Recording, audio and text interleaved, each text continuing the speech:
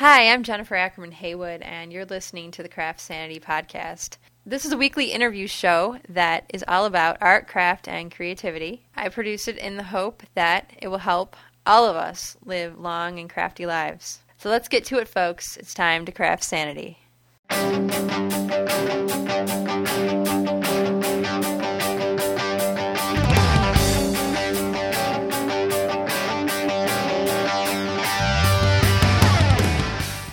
Hello, everyone. Welcome to episode 73 of the CraftSanity podcast. This is a very exciting episode because you got to participate in it. Not long ago, I announced that I was going to be interviewing designer Anna Maria Horner, and you guys went crazy. Several CraftSanity listeners had suggested Anna Maria. The name kept coming up over and over again. So I finally got around to asking her to be on the show. Not only did she agree to an interview, she volunteered to give away fabric. So 4 lucky CraftSanity listeners and Anna Maria Horner fans are going to win a stack of her new drawing room fabric. So settle in with a project or two. You might want to pause for a bathroom break halfway through, especially if you're pregnant, because I don't think pregnant women could make it all the way through this episode. It is long, very, very long. I thought about breaking it into 2, but I decided not to do that because I wanted all you fabric winners to get to find out if you won by listening to this episode and not make you wait 2 more weeks. I received over 300 emails within a 48-hour period when I announced that I was interviewing her, and Anna Maria put it on her blog as well, and I could not believe it. I mean, my iPhone was going nuts. It was like beeping constantly, and then I put it in silent mode because I was at work, and it's like kind of like, you know, vibrating in my pocket, and I felt like I was like, this is insane. So for a couple days after that, I felt like I had like phantom emails coming in. Nothing was happening with my phone, but I was just like had been receiving so much email. So that was really communicated to me that this was a wise choice to have Anna Maria on the show.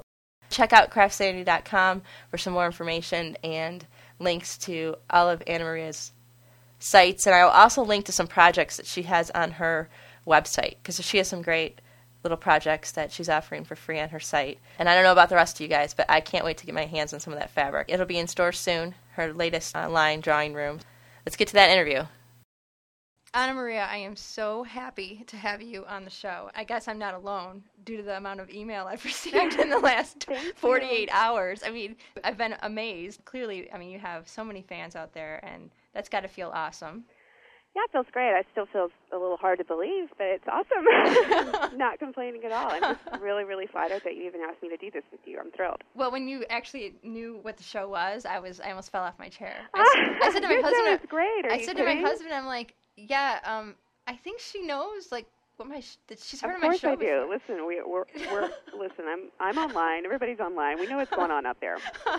Well, no, I didn't think it was like ignorance on your part or anything. I just was kind of amazed. I'm like, wow, because when someone I ask knows, I'm always amazed. You know, because I think I'm talking to 5 people. You know how it is. Right. You know, you think you're making fabric for 5 people.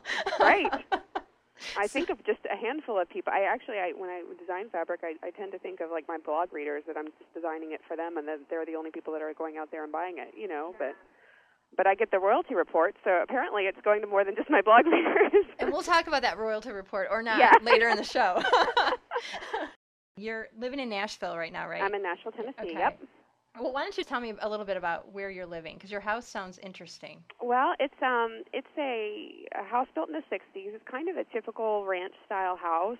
We're situated in a lovely little area that's only really 10 or 15 minutes south of downtown, but it's kind of neighborhoodish, but also we're adjacent to some horse farms and things like that. We only have 2 acres, which if you're in New York, that sounds huge, and if you're in Utah, it sounds small, I guess. But you know, we're on 2 acres, and you know, we have views of beautiful hills and gorgeous trees, and it's a very old, mature neighborhood area. So, you know, it's perfect. It's a great place to live with 5 kids and a dog. So, oh, awesome! When you have a big family, your outdoor space tends to be living space. So that was definitely something we were looking for. Well, I'm glad you found a happy place to create your work. And where did you grow up? I was born in Chicago, but we left Chicago when I was a toddler, and my family moved to Knoxville, Tennessee, which is 3 hours east of here, and again, a gorgeous part of the country to grow up in, and just a very friendly part of the world to grow up in. And, you know, I had a very typical suburban-type life, and my dad is a Greek immigrant, and he had a government job with TVA as an engineer, and my mom had a government job with UT Hospital as a nurse. So they're like the Peace Corps couple, could build or fix or cure anything. And really that was pretty much what it felt like in our house, is that, whatever we needed, we did ourselves for the most part. And only a handful of times in my whole entire childhood did I remember my parents hiring anyone to do anything. My dad built things, my dad fixed our cars, my mom sewed, cooked, and very much, they were both raised on farms, my dad in Greece and my mom in Indiana, so they were born out of very self-sufficient families, and even though their generation was different, they pretty much carried that on in our family, which definitely, was inspiring, and as far as just being self-sufficient and kind of a creative thinker and making something out of nothing. But in addition to that, I just think each of my parents are particularly creative and talented. My dad is a beautiful painter, and our whole house is filled with his paintings. And, my mom sewed our clothes all the time and just always had a better way to do anything. Wow. That was either easier or smarter or faster. So, yeah, that's great. Yeah. So you grew up with that influence. Most definitely. And we also just were not, we didn't have tons of toys and stuff like that. We were just very middle class, but I would say compared to most of the other middle-class families around us, we probably had a lot less store-bought type stuff and really depended more on occupying ourselves than, toys and TVs and gadgets and stuff like that. So I think that was definitely helped in the whole learning to be creative and entertaining oneself. So is that a deliberate thing on your parents' part? Where they were like, I think so. I think that, my dad grew up in Greece, and he had a nice home life and a big family, but his father was in the war, and it was just a different time and place. And not that we kind of grew up, we didn't really have an old world upbringing, but there was definitely that sort of mentality there that, you don't need to waste your time and money in things that you can do yourself type thing. So, and my mom, her parents were extremely frugal and could stretch a dollar like nobody could, so I think it was just in each of their natures. I don't think that my parents were the type that read parenting books and tried to find out how to raise, self-sufficient kids. I just think it was their nature. Yeah, they probably didn't have time for that with everything else they were doing. When you're sewing clothes for your kids and painting paintings, in your spare time, that's not a lot of time for parenting books. Yeah. Well, so did you know early on, did you feel like that you were going to go into art, or that you felt drawn to that? Or at what point do you think you just kind of discovered this in yourself? I can't remember not fiddling with some material or manipulating something. I was always drawing, and I would quickly choose anything, coloring, cutting, pasting, building, sewing over a lot of other things. So I don't remember one single moment where I said I'm going to be an artist, but I was the youngest of three kids and probably the more outgoing of us three, and and as the youngest child, I just, loved attention and probably got more of it than everybody, but still somehow was completely starved for it. This seems to happen with the young. My little sister's like that too. I'm the oldest of three. I don't know. And so I kind of witnessed that with her too. Yeah.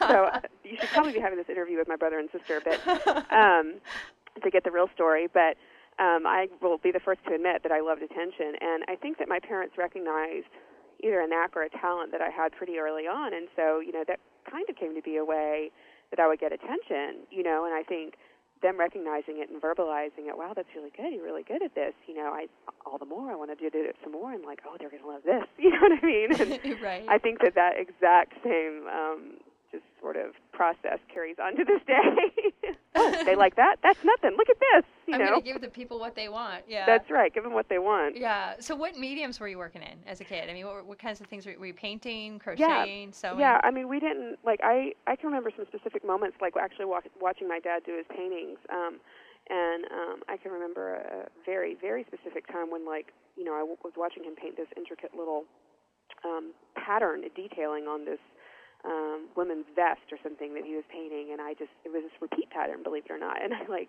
remember asking him, I saw the way he was doing it, I was kind of studying the way he was making these little sun ray shapes, and I remember when I finally got up the guts to ask, it was an oil painting, it was a big deal, and I was little, just barely in school probably, and asked if I could do just one little sunray, and he let me do it. But I didn't have like tons of different art materials and stuff like that. I had pretty much your basics: Crayola, watercolor sets, and crayons, and obviously fabric scraps, and I made Barbie dresses. And I think the first fabric things I did, I actually taped together. I think I taped together a quilt for Barbie, and I remember being very frustrated that it wouldn't stay together. Yeah, so. they don't. Tape and fabric don't really go well They together. really do not work well at all, and glue guns were not popular, and yeah. I probably would have ended up in the emergency room anyway. So, so pretty much the basics, nothing special, nothing fancy. Right. Well, that gives the folks at home some hope. If they're sitting at home trying to tape together a quilt right now, right? There's hope for you. That's right. But there also might be a sign that if you're an adult taping together a quilt, then perhaps there's some other issues. Keep at listening. Play. Yeah. Now that I've just alienated everyone at home is trying to tape a quilt together right now. Sorry about that. But all are welcome here. Yeah. So you, it sounds like you, just had you're a very creative, kid and loved to make things. And as you got older, I know personally when I got to be like high school and college age, I kind of felt like I didn't have as much time to make things, so I was making things less. But did you keep up with it, or did you kind of all along? Yeah, I was fortunate enough to go to a high school that had an honors art program. Oh, awesome. From the day that my older siblings entered school, and they would talk about high school, and I knew that there was an honors art program. Of course, that was my goal, and was to be in that, and I was, and that was great, and that opened up a whole new world of all different kinds of media, and I keep in touch with my art teachers to this day. So what was the school? What school did you go to? I went to Bearden High School in Knoxville, and just recently my old high school art teacher pulled me in to do a conference for Tennessee art teachers, and she brought back several students, and lo and behold, I can't remember, I know his first name is Dennis, but basically the guy behind all the Google illustrations. Really? Like he also went to, I want to say it's Dennis Wong, but I can't be absolutely sure, but he's the one that does all that Google illustrations. Right, so every day if you go to Google... Yeah. So he does that. those, and he's one of their head developers, and he went to Bearden High School as well, and but it was cool because she pulled us all together, and we spent a couple of studio days teaching art teachers, and but anyway, so I had lots of fantastic motivation throughout high school, but I kept sewing too. I was really interested in it, and I think like a lot of girls, I was extremely interested in fashion. Mm-hmm. But to me, like I was buying tons of magazines, but like I remember, I think at 12, I was subscribed to this magazine called Mirabella, which some of you may remember. It was a very short-lived fashion magazine, but the thing that was so amazing about it, and probably the only reason my mom let me subscribe to something like that so young, was that it wasn't Cosmo or Vogue or right. I guess Vogue is pretty fashion-oriented, but it wasn't trash. It was all about design and fashion, and like that was the only way I could see runway stuff, right, and top designers. So I studied all that stuff, pored over those magazines, and so that kept me sewing, and I made clothes for myself, and I continue doing that now. I have friends ask me to make stuff, and which I didn't do very much. I would, but I was probably a pretty selfish kid. So you're too busy with your own personal line. Yeah. Well, plus it kind of loses its appeal because part of the appeal of making your own clothes is that you don't look like everyone else at school, and if you start making your clothes for everybody, right, exactly. And I think that I should say too that let's see, the height of fashion in the late '80s was like Laura Ashley rompers, and I have no problem with Laura. I love all that stuff, but my friends would bring me Laura Ashley patterns to make them those like pant romper pocket things. And I did one. I did one for my friend Anne, and she was adorable at it, but it was a real pain in the butt to put together. And so I was definitely into, like, buying some patterns and learning to sew. That's kind of how my mom encouraged me. But I would always end up either becoming frustrated with the language because I didn't understand it, because I wasn't formally trained. I just kind of taught myself, and my mom helped me out when, whenever I got my fingers stuck in the machine or something like that. But I was much more inclined to designing it as well, and not even using paper patterns or anything like that, but just start cutting and sewing and holding it up, and cutting and sewing and holding it up, and back and forth and back and forth. So, well, that's cool because a lot of people, once they start using the patterns, they never are able to break away. Right. Or they think that. You're always able to break away. Yeah. Just people feel like they can't break away. So we'll have to come back and talk a little bit about this bravery that you have. Oh, yes, let's pretend that sounds good. Yeah, we'll get back to that. But so you went to this honors program at your high school, and then so what happened next? Well, so I was able to get a few little semi-national and local and regional little art awards, and that was very inspiring to continue that path. And so it really just solidified my direction in college. And I had grand plans about schools that I wanted to go to, and either New York or Chicago or stuff like this. I just always envisioned a very kind of posh, not posh, but I wanted a really hardcore art lifestyle. I wanted to be like a painter in a loft in New York and just have gallery shows, or maybe do a clothing line, or something very ambitious and independent. And but my parents weren't ready to fly off to any big dangerous city. They were quite protective. Mm-hmm. And so my sister had started, when I was a senior, my sister had started the Ringling School of Art and Design in Sarasota. And so, that was a very controlled atmosphere. I mean, it was a very nice art school, one of the one or two best art schools at the time in the country. Still a really good school. And so the idea was that I would just go to the University of Tennessee. I shouldn't say just. It was a fantastic program. And it's a huge school, and it's right there in Knoxville. And, right.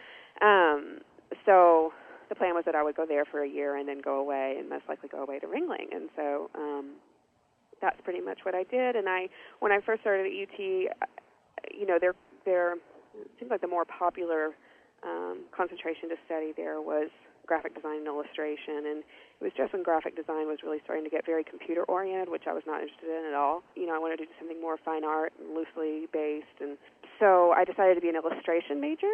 I guess I felt like I had a lot more freedom there than doing something more specifically geared towards commercial work. But in the end, I ended up studying fine art, actually, with a major in drawing, of all things. Most people don't even know you can major in that, but you can. Yeah, well, it's obviously paid off well for you. I mean, you're... So far. Yeah, yeah, not too bad. So at school, were you finding that you liked art school? Yes, I loved it. Okay, because sometimes people who feel really creative and artistic complain that it kind of beats the creative and artistic tendencies out of them. Yeah, well, once I got to the point where I was in upper level classes,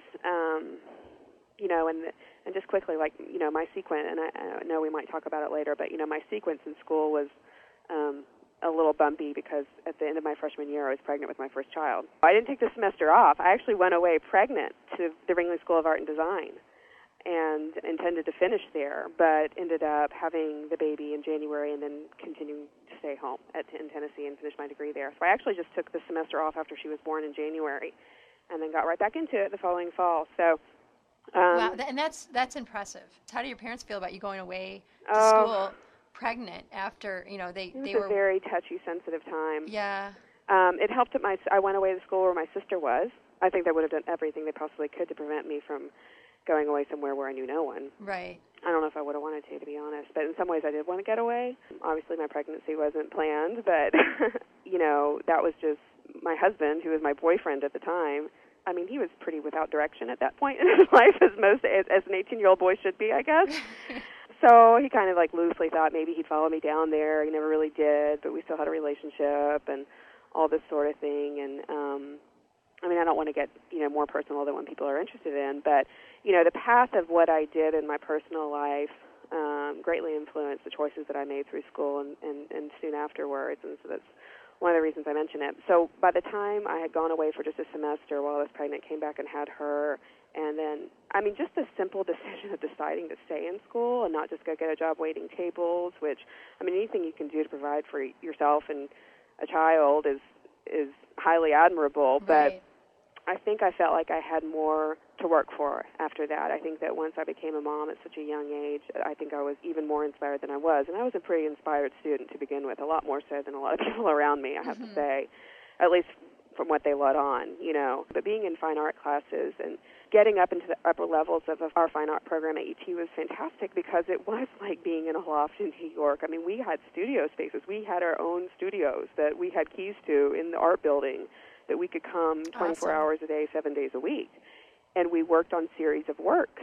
And when we were at a point of completion, or periodically throughout our work in the semester, we would meet with the instructors and our classmates and critique those series of works. And so it was very professional in that regard. And so it was a fantastic environment, and it felt really independent and great, and it felt like I was doing what I wanted to do. And in addition to that, I got married in there somewhere and, was able to tote along a toddler to class if I needed to, which I did several times. So.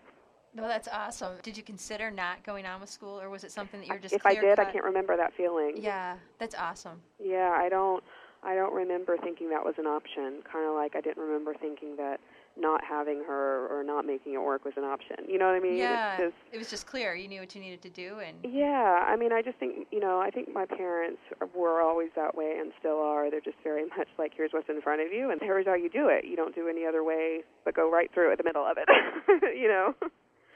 We were not a family to go take the easy way out of anything. So. Well, that's wonderful, and I know you've inspired a lot of people too with sharing that. And that brings us to we have 4 winning questions that we're going to be sprinkling in here, and we're going to move to our first question. And this is from Corrine in St. Louis, Missouri. She writes, "I am an artist and social worker, and I used to run a clinic for pregnant teens. Oh wow! I don't even know if you know how amazing it is that you are so open on your blog and in your interviews about being a teen mom." So see, this really it resonates with people. In addition to wanting to thank you, I'm wondering how this confidence at sharing something so very personal and very misunderstood is for you, and if your ability to share so beautifully about your personal life stems from your confidence and ability in your creative life.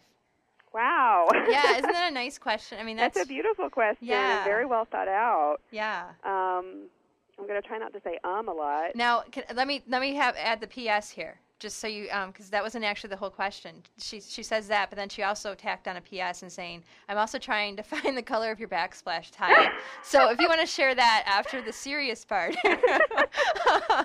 Just like a woman. Yeah, it's a two-parter. Let's talk and cry for a minute, and then right after that, will you tell me the color of your kitchen tile? I get more questions about my kitchen tile, way more than the teen pregnancy questions. Yeah, well, then if you could kindly answer both, I would love it. I'll answer both. Okay. Let's see, specifically, she's asking kind of like the spirit behind my openness. Yeah, well, she was talking about the confidence, like if this confidence is really, if this is it kind of coming from your confidence and ability in your creative life, if it's related, if you think it's just a... Yeah, I mean, whatever it is, I guess it comes from the same place. I mean, to me, being creative is about expressing oneself. And not every creative person is verbally or emotionally expressive, I guess. I happen to be one that is. So I think it's just that means of expression, my kind of desire to be expressive in a very honest way. And also because I don't sit back and think about, who could I inspire with this story of my life, But I have been fortunate enough to have gone through some rough patches in life that have come out better for it and happier for it and very blessed for it. And I guess in a way I feel like I need to honor that by sharing it with people. And, the way my brain works and the way I put things together in my mind and the way I make sense of life and the way I make sense of design and anything that's in front of me is kind of like this big story, And I think I kind of have this narrative going on in my head all the time. And I think that my personal life intermingles with the story that I have going on creatively. I mean, even when I don't want to, make my personal life and my path seem insignificant by comparing it to a line of fabric or something like that. But with everything that I do, I feel like there's a narrative going on, and it gives me a basis to create things. And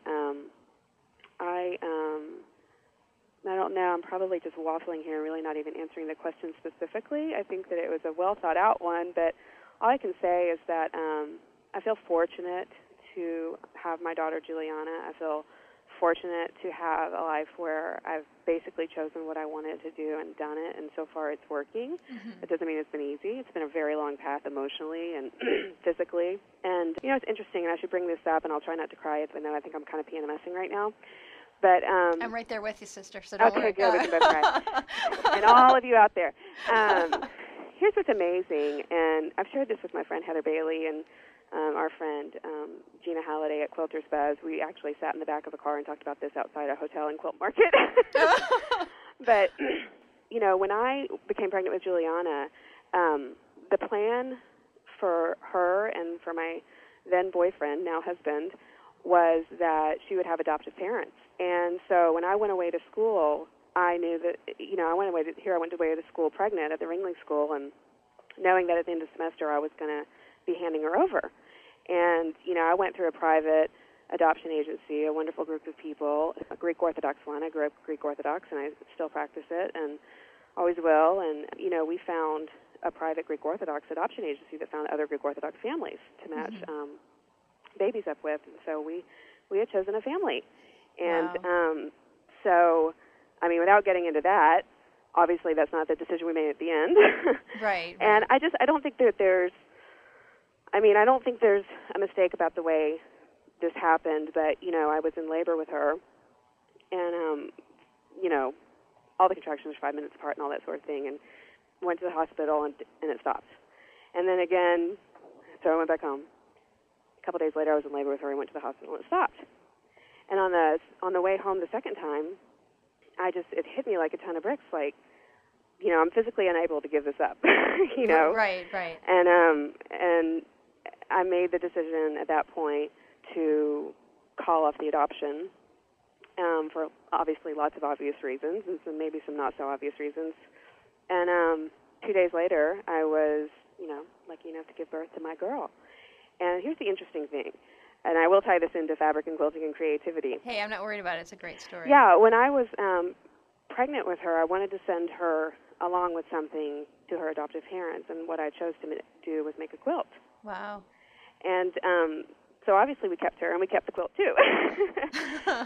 But the funny thing is that we don't know how it happened, but several months later the quilt had just disappeared. It just came up gone, and we didn't know where and how, or hadn't taken anywhere, and we've never found it.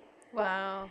And this is really interesting because, in a lot of ways, and I had just started getting into quilting, and so a lot of thoughts and prayers and sadness went into like the actual making of this thing, Right. And so, my introduction to quilting and becoming interested in that happened at such a personally sensitive and delicate time in my life that I can't help but kind of carry that through, like what I do, and, just my connection with it.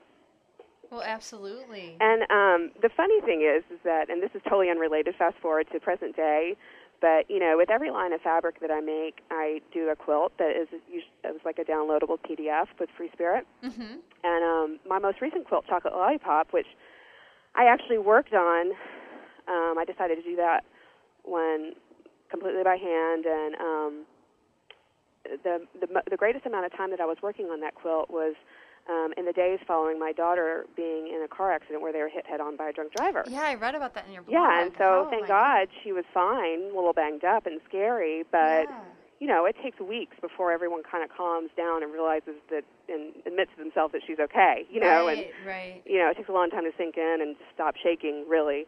And during those days, that was like a very calming sort of endeavor for me, was to work on this quilt, and thank goodness I had something like that to work on at every spare moment, so I didn't get scared all over again, and it was just a soothing type thing. And but anyway, when this quilt was finished and sent off, went to all the different shows, and it travels around the country in different places for it to be on display in different shows and stuff like that, and lo and behold, the quilt has been lost. Are you kidding me? I'm not kidding. Wow. And I just, I was, of course, just pissed that the quilt was lost.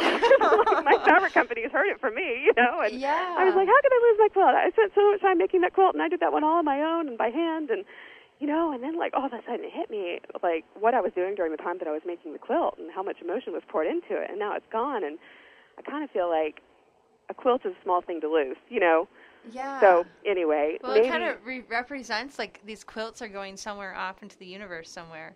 Payoff. These emotional quilts. So you're like, okay, yeah, here's another payoff. quilt universe, I'm keeping my kid, right, but my goodness. But I just, I don't know how well any of that directly answers her question, but to sum up, me, my path, my decision to be open, and my connection to my work, that I that's obviously, those are some kind of like personal stories that are brought to mind, and how intertangled they all are with what I do every day. Yeah, well, I also just want to commend you on your authenticity. I think that Well, a lot you. of times people that, as it become well known, and you surely are in the, art and craft world, and, I think there's this, sometimes you wonder, is the person real, Yeah. And you come across as very genuine, and I think that's really great. And part of it is because you've chosen to just, be real. This is your life, and this is your story. Yeah, and I think that just still comes out of my disbelief that anybody even really cares,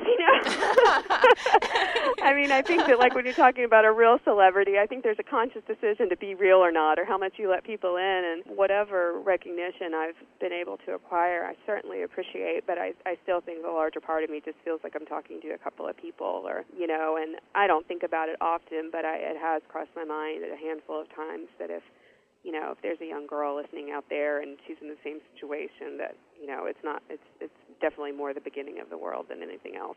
Well, yeah, and it's a wonderful example, too. I mean, your choice, and of course every woman has to make her own choice in that situation, but I think it's wonderful that you've really shown that you can do both. You can be a mom and you can be successful as a professional and achieve your dreams too. And that's really, I think, what makes the story so wonderful and beautiful, because you have the best of both worlds. At least from my perspective here in West Michigan, where I can't even see you right now. Yeah, can't even imagine how challenging it's been at times for you. Well, like I said, my family, we always like to do things the hard way. And it's like, my job, what I do is very visible partially because I've chosen for it to be on the blog. And, people are like, how do you balance the studio with the family? And I get that question an awful lot. And I love to be able to answer it in a way that's helpful. I'm not sure that I can as far as, like, actually, inspiring someone to do the same thing. Right. I don't even know if I recommend someone do the same thing. But just because, what you see of what I do is, exciting and colorful and wonderful and, looks like fun. It is. No doubt it is a lot of fun. But what I do is not different than what any other working mother does, and there's tons of us out there, whether we're working at a bank or working in a restaurant or wherever we're working. I'm just a working mom as well, right. So I experience all the same struggles, and it's not any different, Right. I don't think it's any easier. I don't think it's any harder, honestly, the way that I do things here. Since that was such a popular question, maybe for our second here we go, number question, 2. Yeah, we're going to do this, and this is going to be kind of a random thing. We're going to go over to the website. Oh, and, while I'm doing this stuff over here, why don't you didn't answer the backsplash question there. Oh, the what backsplash. color is your tile there? Yeah, so getting to the more important things, the backsplash kitchen tile. Let's see, where did I get that? We just remodeled a kitchen a couple of years ago. That was a tile I found at Expo Design Center, which is like the Home Depot company, and it was an Italian glazed brick tile. And the guys told me when I ordered it that it comes, the sample in the store doesn't exactly represent like how that tile is going to come in, because they make it to order, so the blue is always a little bit different. So someone wants the exact same color. Yeah, They're someone going to wants be the exact thing. I don't know if it'd be. I think it would be close as far as what you can tell on a monitor. But I got it at Expo. That's all I know off the top of my head. Okay. And I'm pretty sure it was like 4x8 in size. Okay. Could be 3x8. I think it's 3x8. Okay, so that hopefully will be helpful. Italian ceramic tile. Glad to be of help. Oh. Okay. Winner number 2. This question comes from Jenny in Huntington Beach, California. Yay, Jenny! And actually, I'm calling her Jenny. I hope that's okay. I'm kind of being real informal here. She actually identifies herself in the email as Jennifer, but I'm Jennifer, and I don't get offended when people call me Jenny, so hopefully she won't either. Okay. She's getting free fabric, so she can't complain. Right. If we called her Bill, she'd probably be okay with it. Yeah, okay, Bob. Let's answer your question. Okay, here we go. She writes, my question for Anna Maria is this. How do you juggle your family time with your working time out of your home? Do you feel you overwork yourself because work is in the next room? Well, let's see, how do I make that simple? It's not a simple thing, and it's not a cut and dry thing, and it's not 8 hours of work time, 8 hours of family time. It's really a little here, it's a little there. I feel overworked in both regards. I probably feel more overworked in family, but, it's one of those things where I really have always strived to have office hours. These past few months have been the first time in really my whole career since college that all my children have been in school. Wow. My youngest daughter, she's 4, Eleni, she just started preschool, and as much as I thought she would be there just a few hours a day, like, she absolutely, like, pitches a fit when I come pick her up early, so she stays the whole day, which is great and awful all at the same time. But so, I mean, really, this is pretty new for me to be able to have, like, from 8 o'clock in the morning until around 4 in the afternoon where, I mean, I could just work. And, I mean, I thought that's what I've been waiting for years and years, and it was kind of sad at first, and it was a little bit lonely in the studio, but I am getting better because of my new schedule. I'm getting better at really being done as close as I can, unless there's just something absolutely, gripping and edges of your seat got to get done by, beyond when the children are home. But I really try, once they come home, like, kind of let them finish up, I finish up some things in the studio, they get their snack, they get their homework out, and usually by the time they're wrapping that up, I'm trying to come out of the studio at about 5 o'clock. So I try to keep working hours, but, and plus just what I do, what I do requires sewing and stuff that I like to do anyway, you know what I mean? So right. I think it's a process of matching up priority with time frame. I think it's a process of matching up different types of work. I mean, my work has so many different varying degrees of focus and concentration that it requires that I try to save the high focus, can't have anyone in the house type things for, like, first thing in the morning when everyone's off, and save the sort of, I can have people hanging out in here with me, I can have the kids on the computer playing around on the studio or in here doing their homework or, handwork or sewing work, or, I mean, generally sewing, I can definitely have the kids in here when I'm working, but, when I've been writing my book, I mean, there's been portions of it where, like, they don't just have to be out of the house, they need to be on the other side of the country, So I think it's just kind of knowing myself well, what I can handle. I think it's a matter of knowing the flow of this house pretty well, and I've been a mom for a long time, so I think it's second nature by now, kind of knowing what to expect at different hours of the day and different days of the week from the kids. So, and 5 kids is a lot, definitely, but in one regard, because there's so many of them, they really occupy each other, and they do not rely on me for entertainment. Like I remember from when, I just had 1 or 2 toddlers. I felt like they were constantly looking to me for entertainment, and I felt like their cruise director more than I felt like their mom. Yeah, I'm in the cruise director. You are in the cruise director phase, 2 and most 3 definitely. are my coming girls. up with things for them to do, coming up with things for them to occupy them, like constantly just occupy, either by involving yourself or by just coming up with something in here, go do that. And, I mean, they kind of do that for each other, so there's a mixed blessing in there. Right. And what is the age range right now of your kids? My oldest daughter, Juliana, is 16, and then I have boys that are 10 and 8, and the youngest girls are 6 and 4. Wow. Yeah. But that sounds so fun, though. It is a lot of fun. I mean, and I know I say that I have 2, and I feel like I'm going crazy at times. Yeah, so I mean that in a very kind way. Yeah, and also respecting the fact. Hitting your head up the wall, kind of crazy. Well, no, I think, holidays and so forth are going to be just so fun, especially as your kids grow older, too. Oh, I mean, that's going to be, because I look around and there are moments where I'm like, oh, it'd be so great to have, like, 3 more kids, like, or 7 more kids, and then I'm like, okay, I went through 2 C-sections. Do I really, really want to do that to myself again? Probably not. Oh, my goodness, yeah. No, I was fortunate, and that's another thing, too, is, like, I know so many people that have had just every difficulty under the sun with pregnancies and deliveries and even just health in general with their children or themselves. And, like, I've been very blessed and fortunate to have really good pregnancies, really good deliveries, and that's definitely helped, Yeah, and you had your gap between your oldest. Yeah, she was 6 when the second one was born. We decided we'd finish college and all that kind of stuff. Yeah. And so she was 6 when Nicholas was born, and so, she's definitely, she is the other mother in this house, as you can imagine. And the younger that they are, for instance, Eleni, the youngest, she would just as soon go to Juliana for something as she would me, and she does. So from the time Juliana was about 8, 9, 10, it's always felt like we had Juliana and then 2 more kids, and Juliana and 3 more kids, and you know what I mean? Right. She's kind of much closer to us in terms of, family stature than she is the rest of the kids. Yeah. But that doesn't keep her from being a total goofball and playing with them, too. Right. Well, and it makes an interesting mother-daughter dynamic, too. Yeah, definitely. I don't know if you want to talk a little bit about crafting with her now, because I know you blog about that. Yeah. Juliana is, of course, I think she's creative, but I think everyone around her, her friends and other family members and people that she knows, I think they recognize her as being very creative. But she is such in a very different way than I was growing up. She kind of doesn't care what people think about what she makes. Like I was talking about that whole like getting attention type thing. Right. Like I remember how shocked I was, and it didn't hit me until just a couple of years ago, or I guess it was last year when she was a freshman in high school, and she had done this portrait, and I think it was for sale at it was like a fundraiser at school, and someone bought it. And it was like I never even saw an image of it until after it was already sold. And as you know, someone had bought it, and I saw it. I was like, "Oh my gosh, that's so amazing! I can't believe you wanted to sell it." And she was like, "Yeah." Well, I'm like, "Oh my gosh, don't you want to keep it?" And she was like, "No, okay." I mean, like I couldn't believe she didn't want to keep it, or she wasn't more concerned about it, or you know, I mean, it just kind of oozes out of her, and she just does it for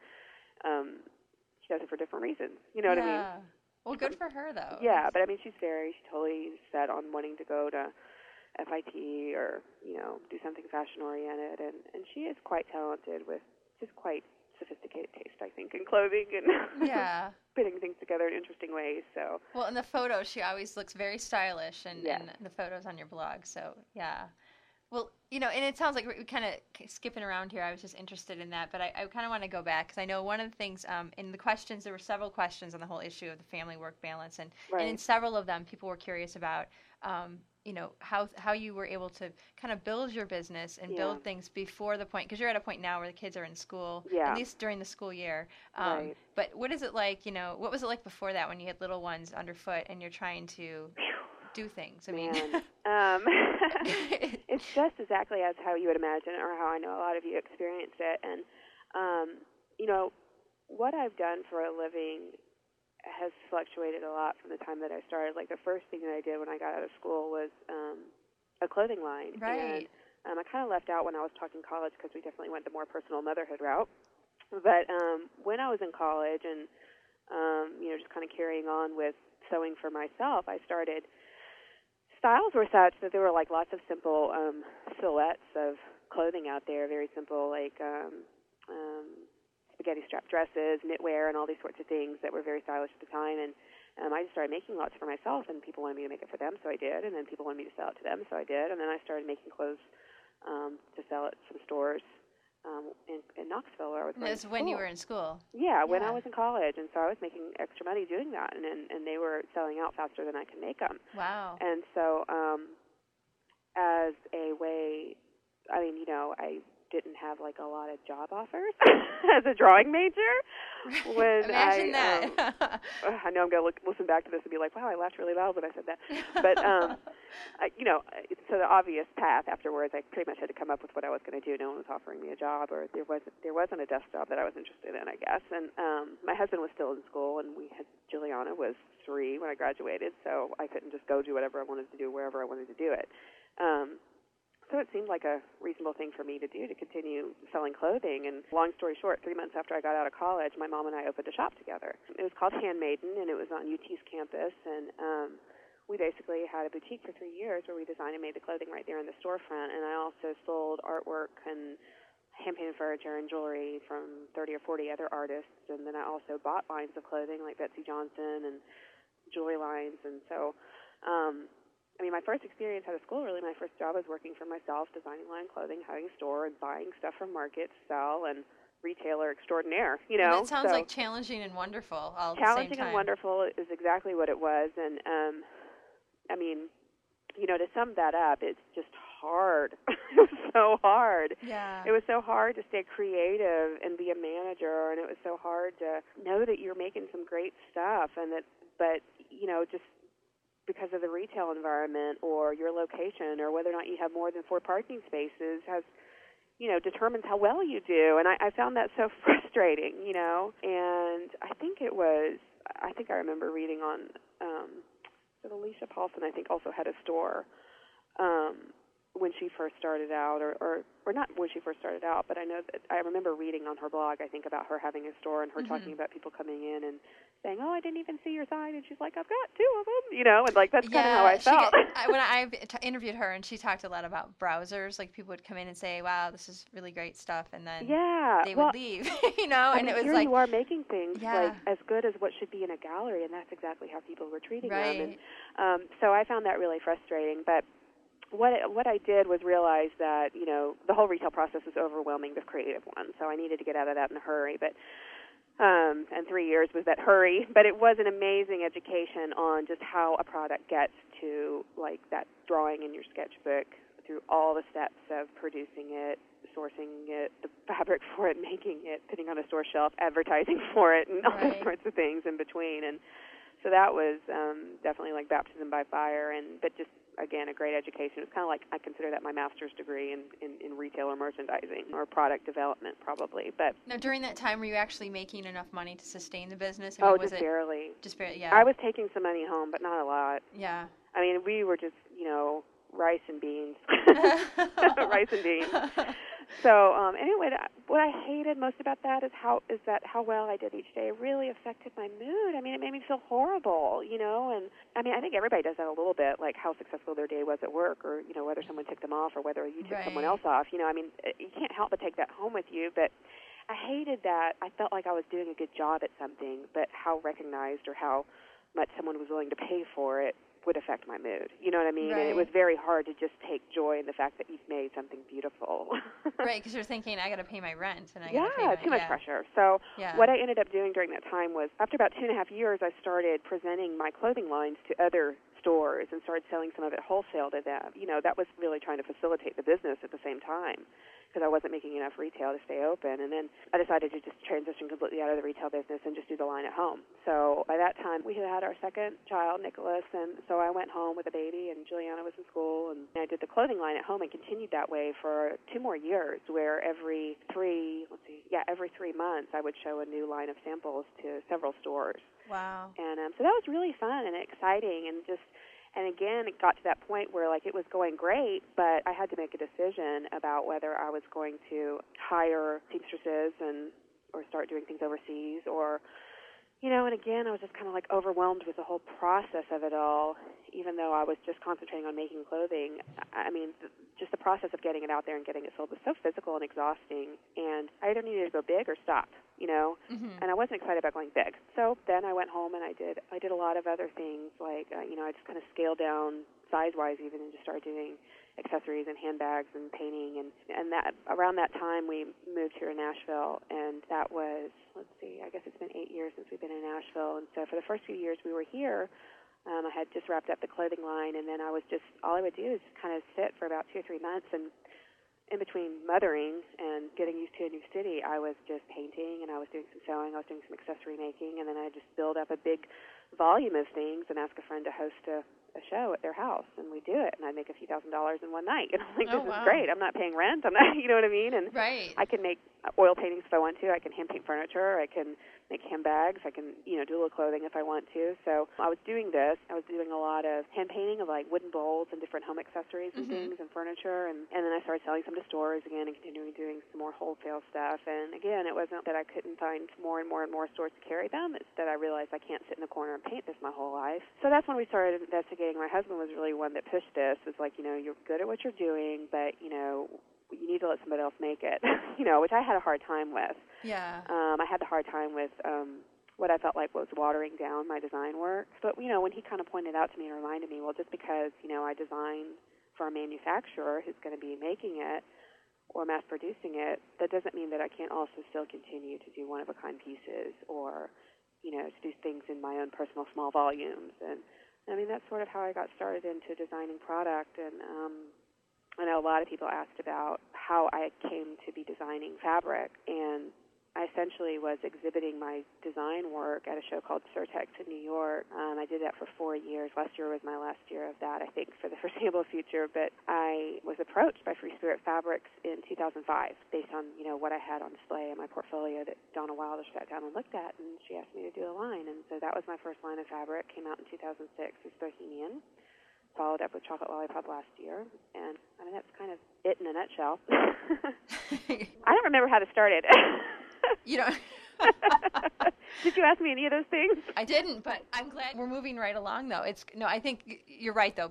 Plenty of people posted on the blog about wanting to know about your fabric design. I think a lot of times people have these big dreams, like they're setting out to be fabric designers, and it's interesting how the path kind of wound its way toward that for you, but that's not I don't know why it didn't occur to me to just design fabric from the beginning, because it took a long time to get here. Yeah. And also, I mean, it's just timing has so much to do with everything, and like what the retail industry is doing has a lot to do with everything. I mean, obviously, the fabric and sewing world was growing at the time, and so just the fact that Donna Wilder was out there looking for new people just because there was a demand for new and interesting designs in all genres says a lot. You know what I mean? Right, right. So what was that like for you, though, when you're approached and clearly you were into the whole idea. Yeah, I was really surprised that, like, based on what she saw of mine, that she wanted fabric. I guess because just 6 years ago or so ago, 4, 5, 6 years ago, I don't remember right about when people started recognizing who Amy Butler was, probably about that long ago. And, and she definitely is credited with a lot of kind of helping the sewing world become modern again and people being interested in home sewing and stuff. I mean, the whole DIY thing was happening all over, not just in sewing, obviously with knitting and crafting in general, home making. And but even so, just my palette was something that I didn't think that, even though people were doing more modern things in sewing fabrics and in sewing centers, I didn't really think my palette was something that people would have a lot of interest in, so I was kind of surprised. But then once I went to the Free Spirit website and saw it, I was like, oh, yeah, I kind of get it. I can see how she would want something for me. So it was very exciting. I mean, I was just starting out, and I was designing all kinds of different products. I was kind of doing just whatever people would ask me to do. Like, I did a lot of, like, paper party wear and gift wrap and stuff that I really didn't care about that much, but it was just project work, It was, you were staying busy. Yeah, staying busy, exactly. And it wasn't something that, it's not that I wasn't proud of it. I mean, I think any job that you do your best and you're getting paid for it, that's something to be proud of. But it wasn't something that was very meaningful to me. Mm-hmm. And not meaningful to me like, making my own goods or making paintings or something like that. But making fabric was definitely meaningful to me. And sewing with my own fabric was hugely meaningful and exciting. And then once I did that first line and sewed with it, I was like, oh, I think I know how I'll do it next time. And then I did chocolate lollipop, and I'm like, no, I think I'm going to do it different. I mean, always trying to entertain myself, really. Do you have a lot of freedom with your designs then? Do you get Oh, yeah. I mean, I'm so lucky. I think of several people ask. I get that question outside of this little question contest. I get that question a lot. Do I get to make up the palette? Do I get to determine the designs and the themes and the thing? And the answer to all those questions is yes. Thank goodness. For fabric, I've been given just really 100% freedom, and oddly enough, I've experienced more success with my fabric designs than any other product I've been designing. You know what I mean? So, yeah, so that is a great feeling where, because a lot of companies that I've worked with on different products, I mean, they are kind of like in a corner sometimes about what the retailer wants, and they'll come to me with something so specific, I can't even be interested, Mm-hmm. So having this freedom and being able to design fabrics the way I want to do them has really, and just experiencing what that's like, and then when it actually succeeds, I mean, it's such a great feeling, and it's really kind of helped me determine my path with other product categories that I have, and really I'm only taking on the more meaningful ones these days, the ones that I care a lot more about, and, things that I actually want to buy myself, and things that I would actually want for myself or want to give to someone as a gift, that sort of thing, things that actually relate to what I'm doing with fabrics. Like, I've been working on a few lines of rugs and needlepoint pillows that will be coming out this year, and a few lines of, like, aprons and table linens and that sort of thing, and it's all kind of one big ball of wax. It sounds like you're definitely the sort of person who does not like to just focus on just one thing. And no, yeah, I always have a lot going on. I would curl up into a ball if I had to do that, I think, because right. Multitasking is the way to live. Right, yeah.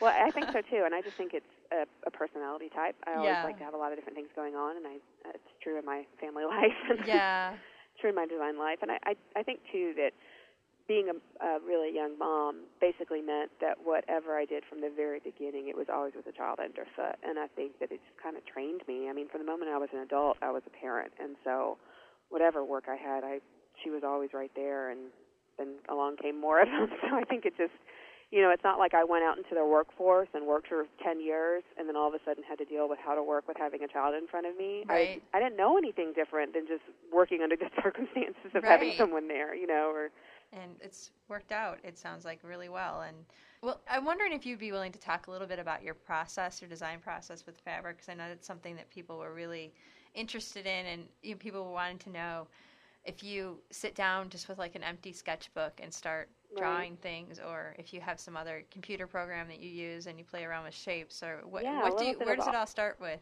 Yeah, a little bit of all of that. I mean, believe it or not, I start with a palette usually before I start with forms. I'm usually sketching out some forms in my sketchbook, or my goodness, it'll be on the back of a phone bill if it has to be. Sometimes if I get an idea, but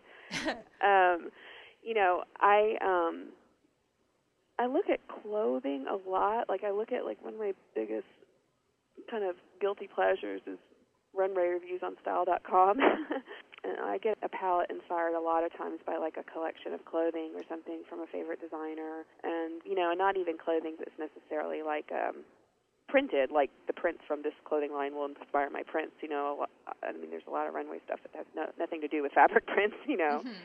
But, I'll just see a palette that interests me, and that'll kind of evoke a mood or an idea or a period in history or something like that. And my process is one where I sketch, where I collect ideas, and, it can be something so simple. I mean, you can take something as simple as, florals and grow it into a big collection of things. I mean, you can break down a rose to so many different elements and play them out. And I think with designing a line of fabric, I'm always interested, obviously, in the combinations of things and how you can kind of play something more structured or less structured, something completely not geometric and something totally geometric. I mean, I take into consideration how people use fabrics and how you kind of have fabrics that are sort of more like connectors between other larger, more feature-type prints, Mm-hmm. And I mean, there's a certain balance to strike, I think, in a successful line of fabric, and I try as hard as I can to do that, and I try as hard as I can to understand how people use it and how I even sew with it. But I do work in the computer once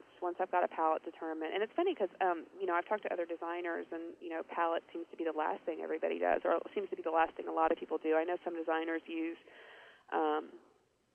they redesign vintage fabrics. Right. So a lot of people are starting with a palette already. They're starting with something completely finished, and they're just changing it, or they're changing the scale or shape of things. Like I don't work with vintage fabrics. I just, everything is completely hand drawn by me, or it's hand drawn, and then it's entered into the computer. And my husband's a programmer, and so all our computers run on a Linux system, and so I work on a program called GIMP, which I'm guessing is the most, it's most like something like Photoshop or Illustrator. Okay.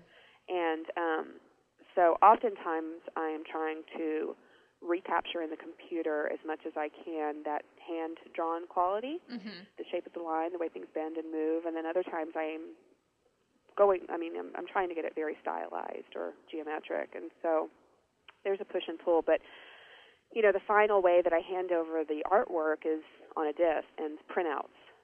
For color testing that gets sent to the mills overseas. So that some designers don't work that way. In fact, I was very surprised to find out that some designers just kind of send in original paintings and they just tell the mill to make a repeat this way, and they get it back and they like it or not. But I leave absolutely no question about exactly how I want it, exactly how far apart I want the repeat to be. I mean, I make the full repeats and. Oh, really? Yeah, and the repeat. I mean, some people have asked me that a lot too. Like, do you do it, or does this company do it? Like, I do every little last bit of it, and it's quite mathy. But I mean, it's not really that bad it's kind of like, once you get it, but it's just a system, basically, just like tile. Yeah. Just like backsplash. No, I mean, it's a system of tiling, really. I mean, for no better way to put it, like, you take, say, a square, and, you place that square in one spot, and then you repeat it again right below it, and everything needs to match up. So if at the top of your original square there was only half a flower, at the bottom there has to be the other half, so that, when it's all connected, it continues, and that's a repeat. And there's several different styles of repeat in terms of how they lay out, whether they're all square going down, all square going across, or whether they're staggered, that's called a drop repeat. And so, I mean, there's a lot of terminology involved with that, but I prepare mine to the hair of a perfect repeat. When I hand it in, I leave nothing to the imagination once it's handed in, so there's no mistake about how it's supposed to be prepared and printed. So do you have some kind of giant printer or something so you can print out? Not really. I mean, I work on very large files on the computer. I mean, sometimes the repeat isn't any bigger than 8 inches. Okay, sometimes so they go up to 20. Okay. You know what I mean? So, for instance, like the new home deck fabric, the drawing room, the giveaway fabric, which reminds me, we probably need to ask another question soon. We do. those were, because it's home deck and those are larger scale items, I'm thinking about how people are using them and what they're using them for like bedding and drapery and couches and that sort of thing. I mean, that was generally a larger repeat. So some of those are like 24 inches big. Kind of like wallpaper, Since you had never designed fabric before you were approached by Free Spirit, I mean, was the learning curve, was this hard to figure out? Because you're taking it further than a lot of designers do. Right. So was that really hard at first, the first time you did it? Or did you it find was a little bit like, putting your head through a cheese grater at first. Goodness. But I'd had a little of experience. My sister is a designer. She's an interior designer now. But when I was in college, her first job out in the real world was working for Gerber Children's Wear.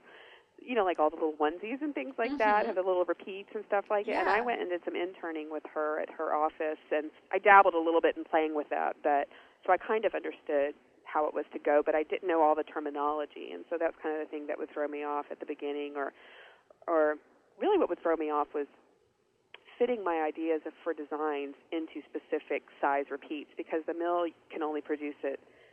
I mean, for instance, it's a 2-inch repeat or a 4-inch repeat or a 6-inch or an 8-inch or a 9-inch. You know what I mean? So right.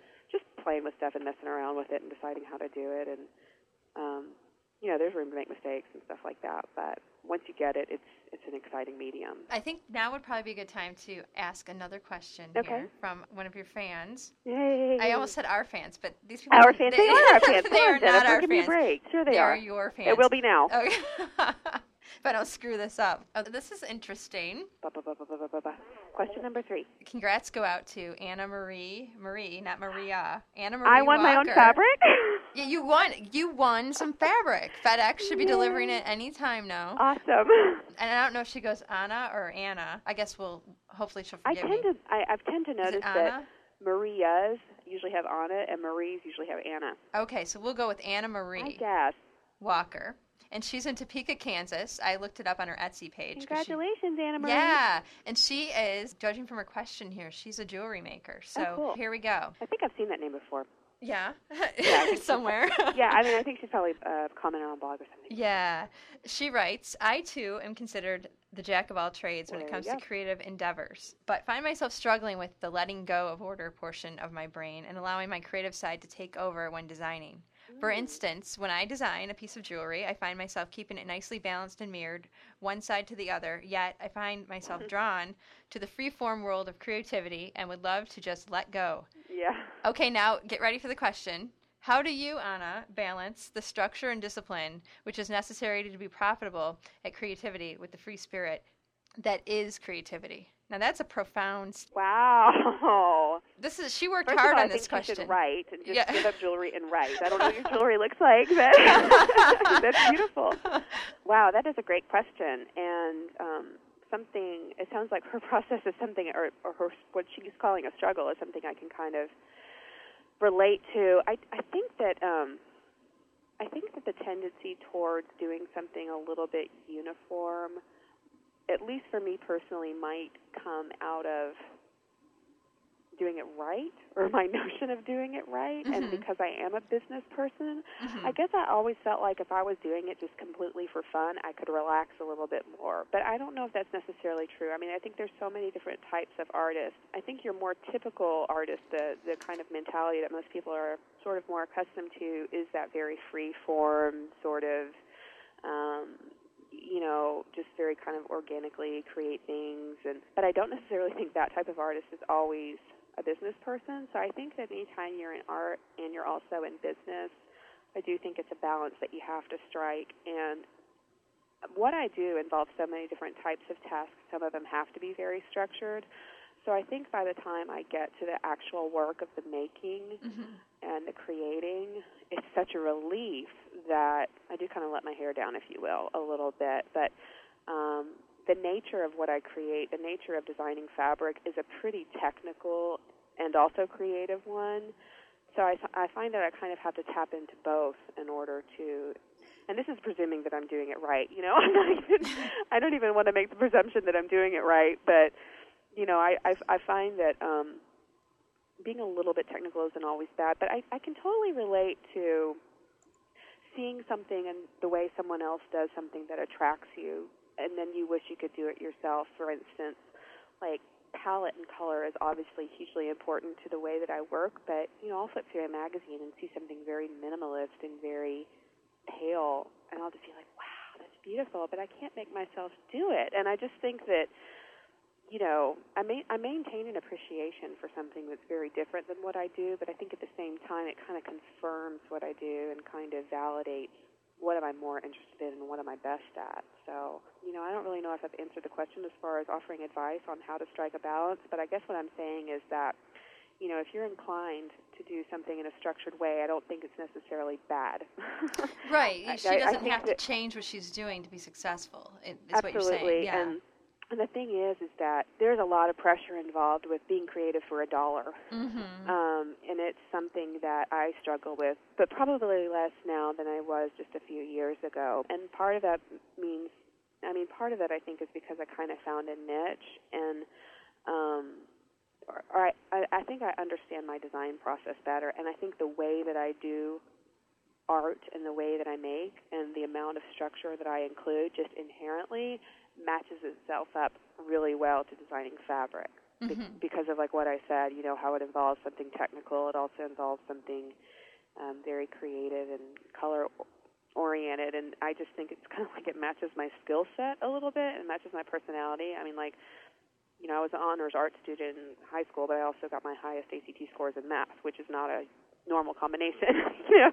That's an awesome combination, though. It's not a bad one. I'm not complaining, but I mean, there's a lot of things I can't do. But no, that math is a saving grace. If you're good at math, and you can do, for just, especially if you're making quilts, and patterns. And also just, the people that I get, I'm a pretty social person. I mean, I don't go out every night or anything like that. I'm very family oriented, but, I think that the fact that I am required to present what I do, I think the fact that I'm required to, there's a lot of fabric designers out there that have absolutely no contact with people who are buying their fabric, either the retailers or the wholesalers, or, it doesn't mean they're blogging, but I've been fortunate enough to have a circumstance that I can kind of carve out where I can be open, I can be social, I can be interactive, I can deal with clients, I can deal with buyers, retail buyers, and that sort of thing, and I enjoy that. So I'm fortunate enough to be in an experience where I can kind of do the parts of it that I want to do.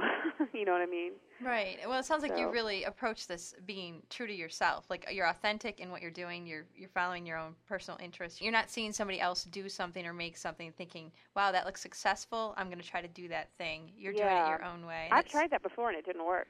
It doesn't work for most people. No. That's what I found, is that it does not work for most people. No, and I mean, that's just exactly it. And I've said before, and I don't know if it might be another girl at play. I don't know where I've said it. Actually, maybe it was in my own frequently asked questions, because I get a lot of questions about how to break into this industry, whatever this industry is. I'm assuming people mean craft. And I don't even try and present myself as a crafter, because I don't, I do both, definitely. I mean, I'm a crafter in terms of, like, when I think crafter, I think of making stuff to sell. I don't actually make stuff to sell very much. I mean, I do a little bit of it, and I'm hoping to do more of it as time permits, as far as making fine art and making things for my website. But, for the most part, I'm designing for manufacturers. Most of what I actually create, as in sewing or making objects, I do for myself, or I do for presentation. As far as, like, breaking into anything, I mean, I think that someone sees success and they see someone and they're doing what they seem to be doing a good job of it. They seem to be making a lot of money, which can be misconceived sometimes. Yeah, in the craft world, we'll talk about that in a minute. Yeah, and they seem to be, like, enjoying it and loving it, and that just seems like, wow, if they can do that, I can do that too. Mm-hmm. And that's absolutely true. There's no reason why you can't. But I think sometimes people don't think through whether or not they really want to, or maybe they don't know enough. I mean, you know what I'm saying? Right. It's like, no, I think we've all had these wild fantasies about, oh wow, look at that person. They must be rich, and they must have, they look like they're having a great time. But yeah, you're right. I mean, I think the hardest part in life, the thing everyone struggles with, is we're trying to figure out, what is our purpose? What can we do well and make money and be happy and be good moms and still make money? You know what I mean? Understand it's just a job. Yeah. You know what I mean? Because it's like, I'm fortunate enough that the thing I would love to be doing all my free time with is what I'm, for the most part, doing with my work. Mm-hmm. But I have to be very honest and say, in order to facilitate doing this as my business, I literally only spend about 20% of my time doing something that I love. Right. And that's designing fabric. Everything else, and there's so much involved with just facilitating being able to do it that is okay work. It's not bad work, but it's not like, oh my gosh, this is so much fun. Right, you're not like blissfully skipping through your house. So I think a really important thing, right, and I think a great thing to do to get started is if it's the quilting industry or if it's the sewing or knitting or craft or book writing industry, whatever, design industry, dinnerware design, whatever it is, I think that you really need to look at, like, what are the big trade shows that are kind of facilitating all the happenings in that industry. Go to one of them, walk it, see what it's about, see what's out there, and see if you have something different to offer it. Mm-hmm. See if you have a different perspective to bring to it. See if you feel like you can bring something new to it, and if you even want to. You know what I mean? Right. Because sometimes, I've definitely had experiences where, like, in recent years, where, like, I've seen a product or a designer or something, and I'll say to myself, I can do that, or like, oh my gosh, I want to do that, or I can do, or that's not that great. I can do something that good, but someone's already doing it. You know what I mean? Right. So I think just kind of like matching up what you're really truly interested in and whether or not you feel like it would be a compliment to what's already out there is an important thing to remember, because you can kill yourself trying to be just like someone or something else, only to find that, first of all, by the time you get around to succeeding at it, it's not relevant anymore. Right. Or I don't even know if I'm going down the right path, but these are all just floating thoughts I've had about. Well, no, I think it's these are finding great your points. niche. Because that's the thing. It has to be your niche. Emphasis Right. on your. It has to be the thing you as a person want to do, not what Sally's doing and looks really fun. So. Exactly. Yeah. Well, how big of a role do you think your blog has played in your business? You've been blogging for how long now? I started in September of 2006, so about a year and a half. Okay. And so, did you notice a definite change in my business? Yeah. Was there, as far as sales went? Are you selling more fabric now, or? Yeah. Like, for instance, I noticed a marked difference between the first line and the second line. And the first line, I didn't even know what blogging was. I remember my husband always saying, "You should blog." I'm like, "Whatever. I don't even know what that is. Stop talking computer to me." Yeah. And but then, when I came across it, Heather Bailey's blog was one of the first I came across, and also the coincidence, the fact that we both worked for the same company and fabric-wise, and so we became fast friends, and she was very generous to me in sharing my very new blog with her readers, and so that was a huge perk and lots of fun. And I wanted to do the blog generally, and I finally started listening to my husband and looking into what this actually was and how it worked, because I've had a website for my business for a long time, but my website originally was definitely constructed just for clients, right, for them to get a view of my design work. And I used to have a kind of like an artwork gallery on there where they could view new artwork to see if it was appropriate for whatever product they were producing, that sort of thing. I've worked with more than 24 different companies doing a range of products and stuff. But the more I was getting all different types of products out there, the more I was realizing people actually pick things up and look at the back of it and see the copyright and the name and who it is, and they go track that person down, and then they write to me and ask me how I do things or how I get into what I'm doing, and I would just find that I was getting a lot of feedback through a website that was just intended for clients. So I was getting a lot of quote consumer feedback or right. just other artists or designers, and so I started trying to make my website a little bit more friendly. And I started putting little small projects and stuff like that on there. Really lame, tiny little things. But then, soon after that, I found out what blogging was and how the structure of it worked. And I found that that's kind of what I was trying to do with my website. I was trying to update it frequently, and I was like, oh my gosh, wait a minute, this is what I've been trying to do, So I decided to do blogging for kind of just to facilitate those questions or the insight that people were looking for into kind of what I did on a daily basis. And from the beginning, it's been something that is pretty personal to me, and something that I do where I don't feel like I have to have a structure, where I don't feel like I have to think too hard about what I'm saying, and where I'm hoping that I can write it in a way that's just like I'm talking to you right now. That's what I shoot for. It's been great for me, and I never in a million years anticipated the kind of response that I get or the way that it helps people know about you. And so much of being a good business person is letting people know about you or let you know what you're about. And I could be repelling just as many people as I'm attracting. I have no idea. No, I think it's quite the opposite, really. I wouldn't know about the ones I've repelled, so, who knows if it's doing a good thing or not. But, that is how the Martha Stewart Show found me. That is how, my publishers found me, that I'm, for the book I'm working on right now. And I honestly have to say that I don't think that the producers at Martha Stewart would have gone fabric company by fabric company, looked through all the different fabric designers and decided who they liked and had them on. I mean, they were looking at blogs, so, it's weird how that happens. It is. But at the same time, is it also, I mean, what is it like for you to know that all these people are, I mean, because you get a lot of comments. I mean, people are reading this, and boy, do I know you have a following, because they all emailed me to enter the contest for the fabric, which is really. But what is that like for you to be in that situation where a year and a half ago you didn't know that really? I mean, that anyone cared, right? Yeah. Well, and now you're like told all the time. You get feedback. Well, I'm thrilled to be a part of anyone's day. That's for certain. And I mean, I feel like it's unfair I feel like the support that I get there and the interest that I get is disproportionate to how much I offer it. I wish I could offer it more. Like, for instance, this week I have barely been able to blog. It's just been a really hectic week with pulling all the parts of my book together. But just knowing that they'll be there for me when I come back is a great thing. And I mean, the support is unreal, and sometimes I go back and read some old entries of where I was just kind of complaining about this or that or being kind of emotional and just be like, what a drag that must have been for people to read, But then just the same, they'll comment and say something nice or say something encouraging, and I find it wonderful, First of all, it took a few months before I felt like people were reading, and then as I felt like, my subscribers were growing and my number of comments were growing, I went through a period of feeling like it was a good post or a bad post based on how many people commented on it. But that's a total trap. You know what I mean? Because, and I think as women, we just kind of do that. We're always judging ourselves by how we perceive other people to be judging us. And I think I think a lot of people can get rolled into that a little bit too much. And I'm happy to say that I'm at a place where, I'm just as happy and it's not that I take the time that people comment.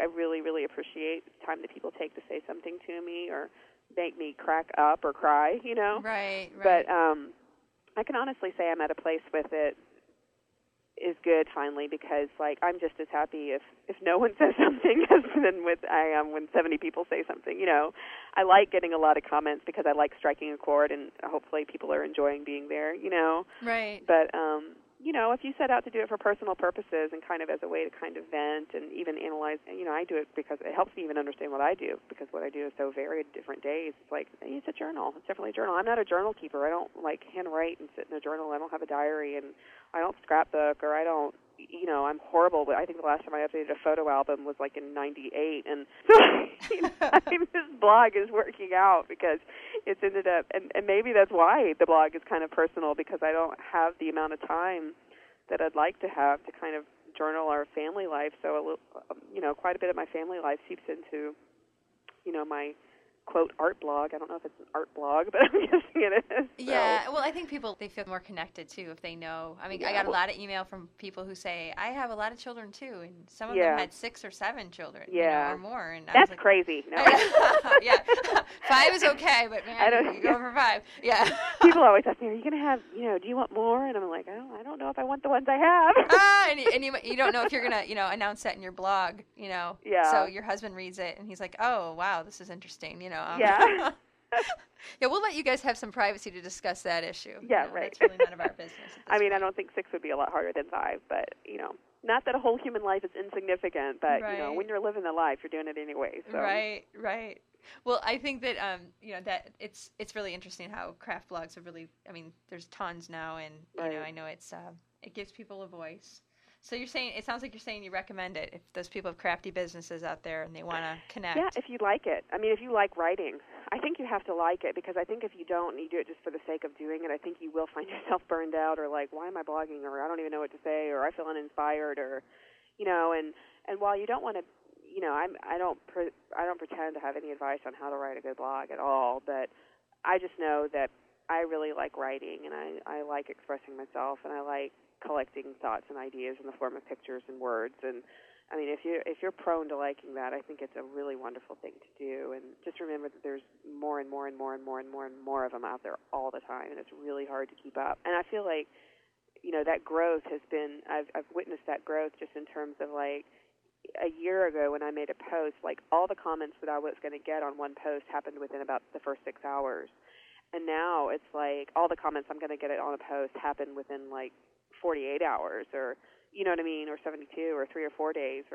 And I just feel like it's because there's so much more out there to read. It takes people longer to come around. You know what I mean? Right. They're reading like 50 or 60 blogs. Yeah, and, instead of 5 or 8 or, But there's no rules in whether, like quitting and starting, and there's no defeat in not continuing. It's just... Well, it's kind of like the journal. You dust it off every now and then and maybe write something and then don't write anything else for 2 years. Exactly. It's totally up to you. Yeah, if it brings you fulfillment, I think it's a fantastic thing to do, but I don't think it's something you should feel forced into doing, or you should try and ignore the voice that's telling you they're really missing out on something if you don't do it, Yeah.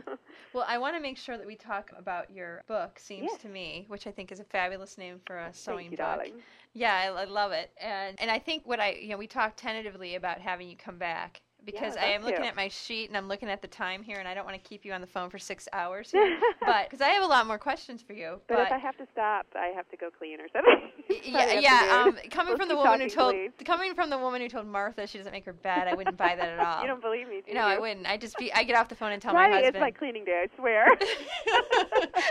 So I'm not saying I do it, but I'm saying it is my cleaning day. I'm going to say, we've been on the phone for a while, so I'm thinking not a whole lot is getting done at your house today as far as cleaning, because I know my house is a sty. As far as your book goes, we're talking tentatively about having you back, because this is going to be out in October. Yep. Okay. Yeah, I haven't even produced the first show yet, and I'm already inviting you back. So Yay. feel happy about that, because I don't normally do that. Yay! Thank you.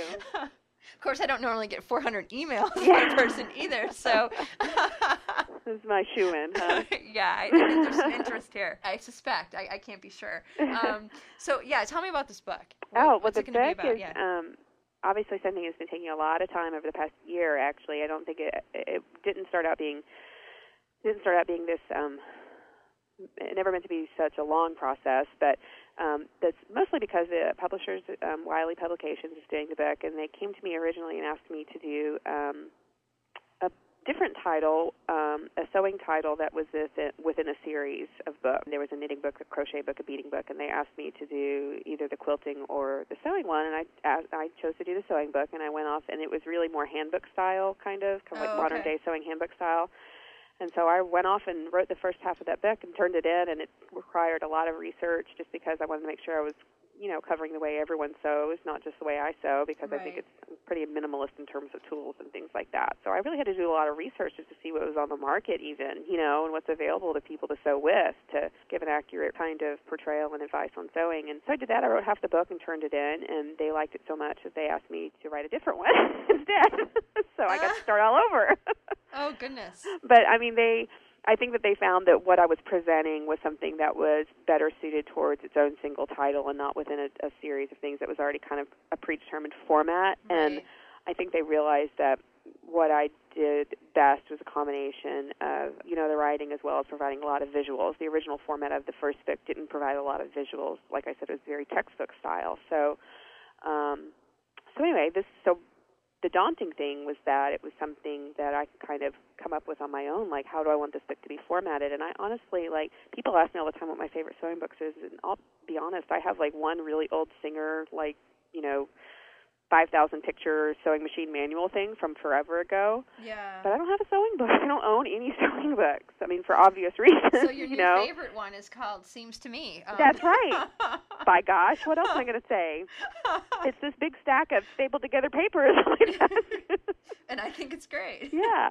No, but I don't own a sewing book. So, and then because I had never bought a sewing book, and I've seen several. I've seen lots of pretty covers for sewing books on Amazon and stuff like that, but then it became a real conscious decision to not look at any sewing books so I wouldn't be, influenced by what I saw Right.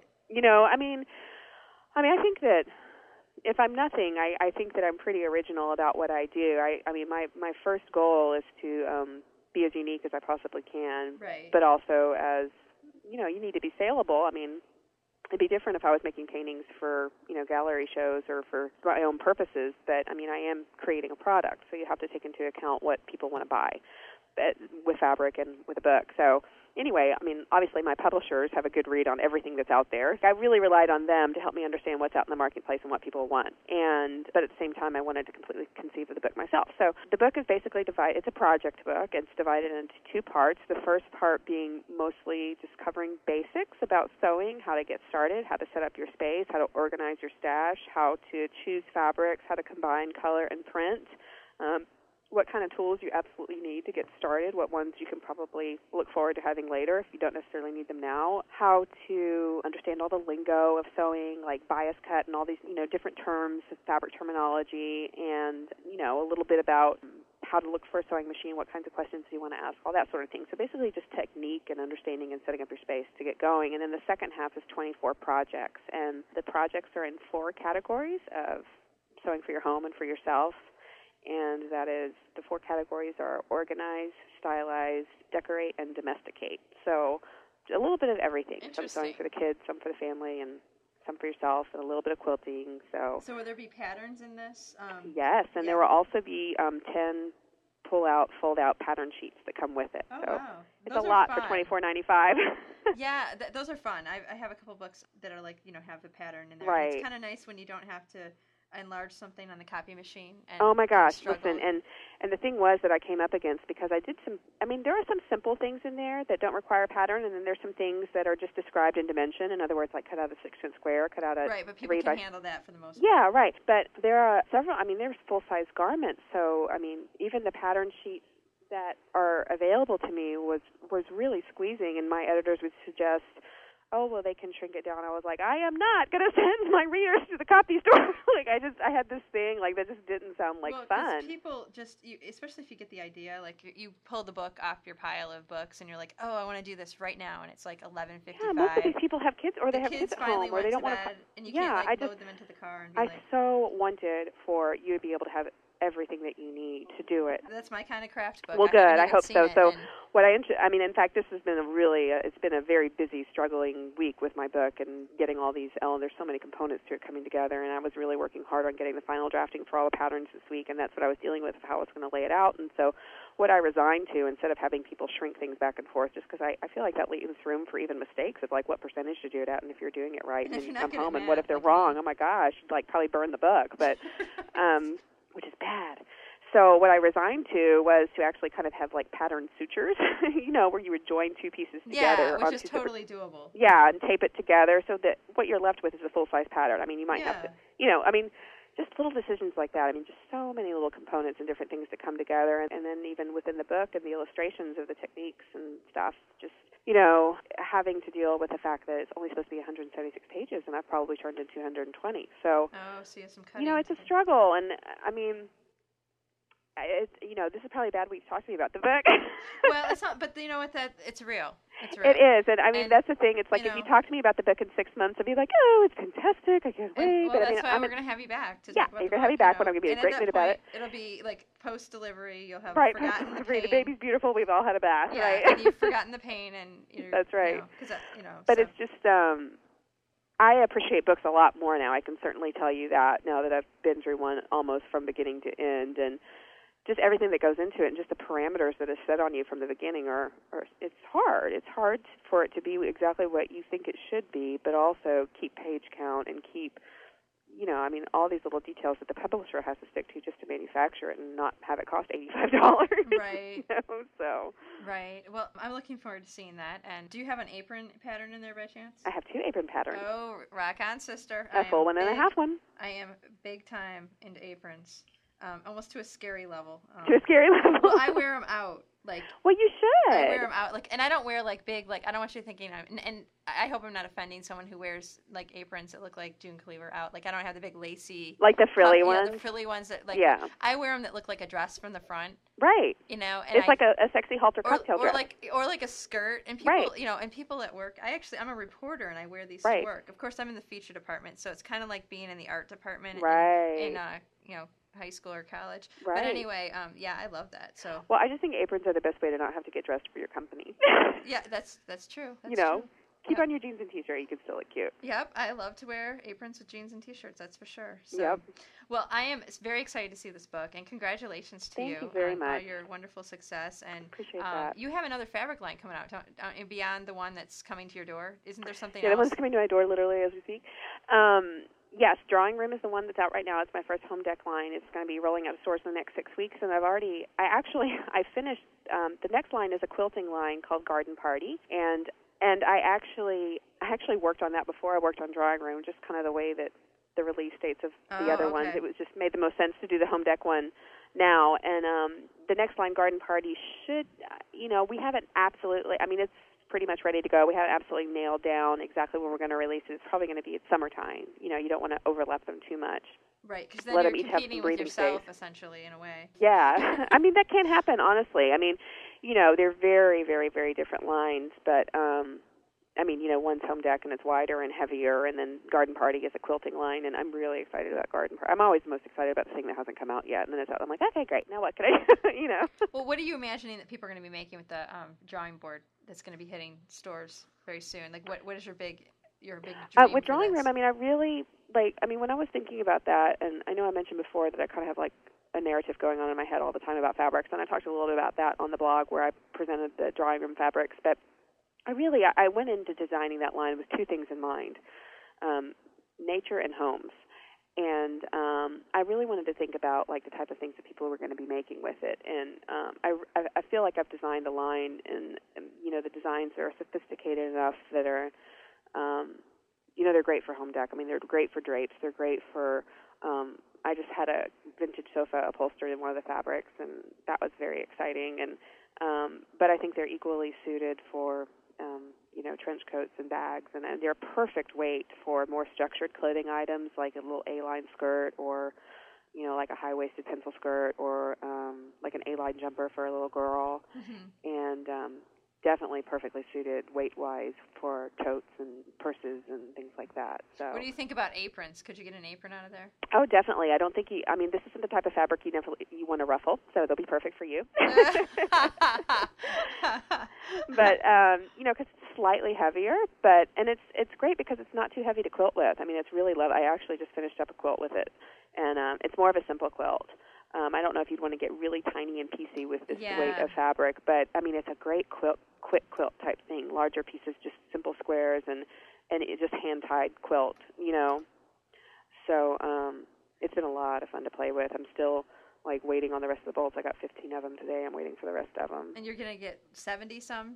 Yeah, I'm receiving both fabric line sample bolts all at the same time. So between the two lines of 76 bolts of fabric. Wow, I know it sounds like such a pain, but it sounds actually wonderful. It's pretty overwhelming, to be honest. Yeah.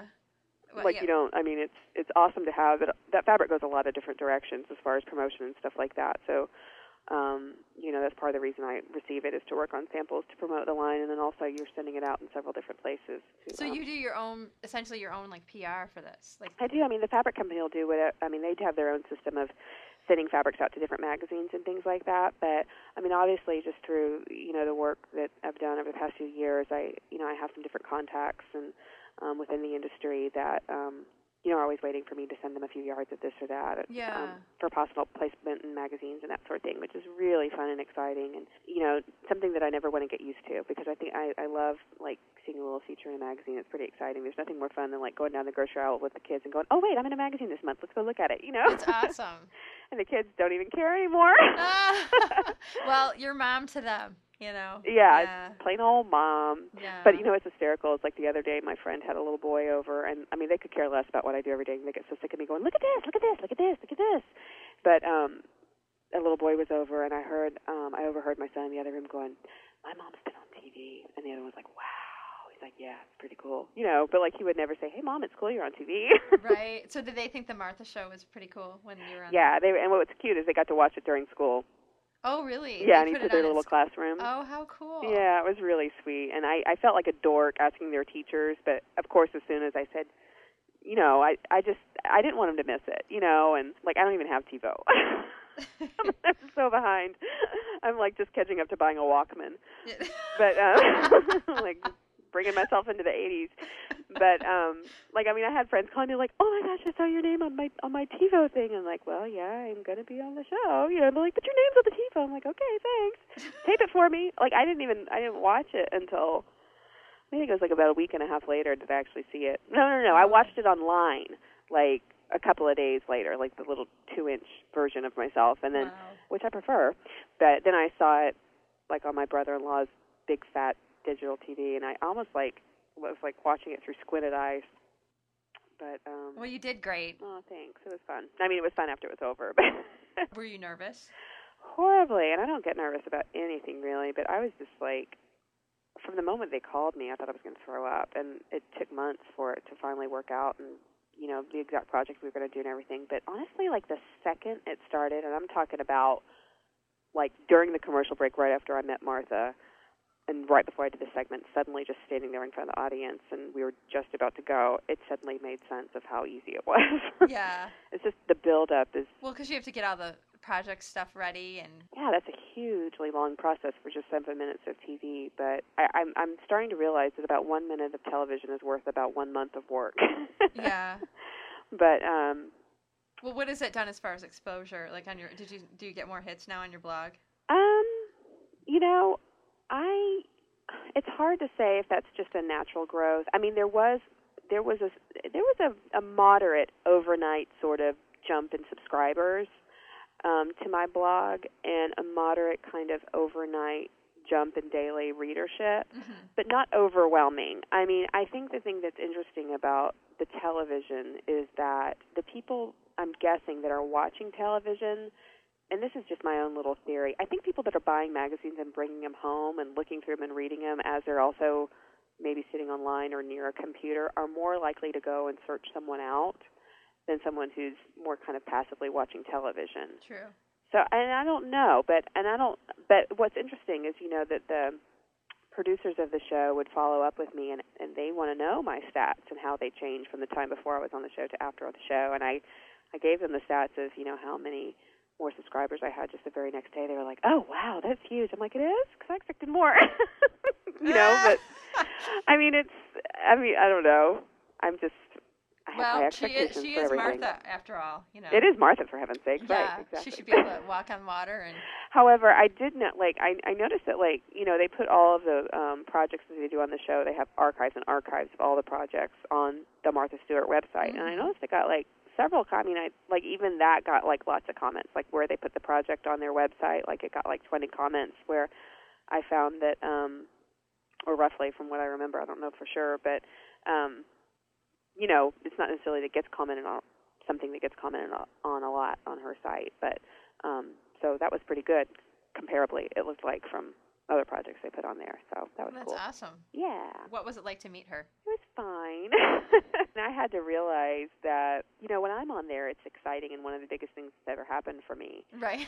When she's on there, it's like her job. You know what I mean? Right, There's definitely a different level of enthusiasm. So you have to kind of temper yourself for fear of, slobbering on her or something. But, I've always liked Martha and respect what she does, and she's very, very good at presenting things. But, the whole show and the whole empire, it's a machine. You know what I mean? There's a lot of people involved. What was the most fun, I think, for anything, out of everything that I did on that experience was meeting all the set designers and the project designers and being in the art department and preparing things and hanging out with them. That was just hanging out with my favorite bloggies or quilt friends, or, you know what I mean? They're just really fun and laid back and pretty useful for the most part, and that was really fun. I could have stayed there for days just hanging out with them and doing stuff, Yeah, I hear she has, the heaven on earth of craft rooms. She does, and it's not as tidy as you would think. No. Because I wonder if she's been in there lately, because she might not stand for that, an untidy craft room.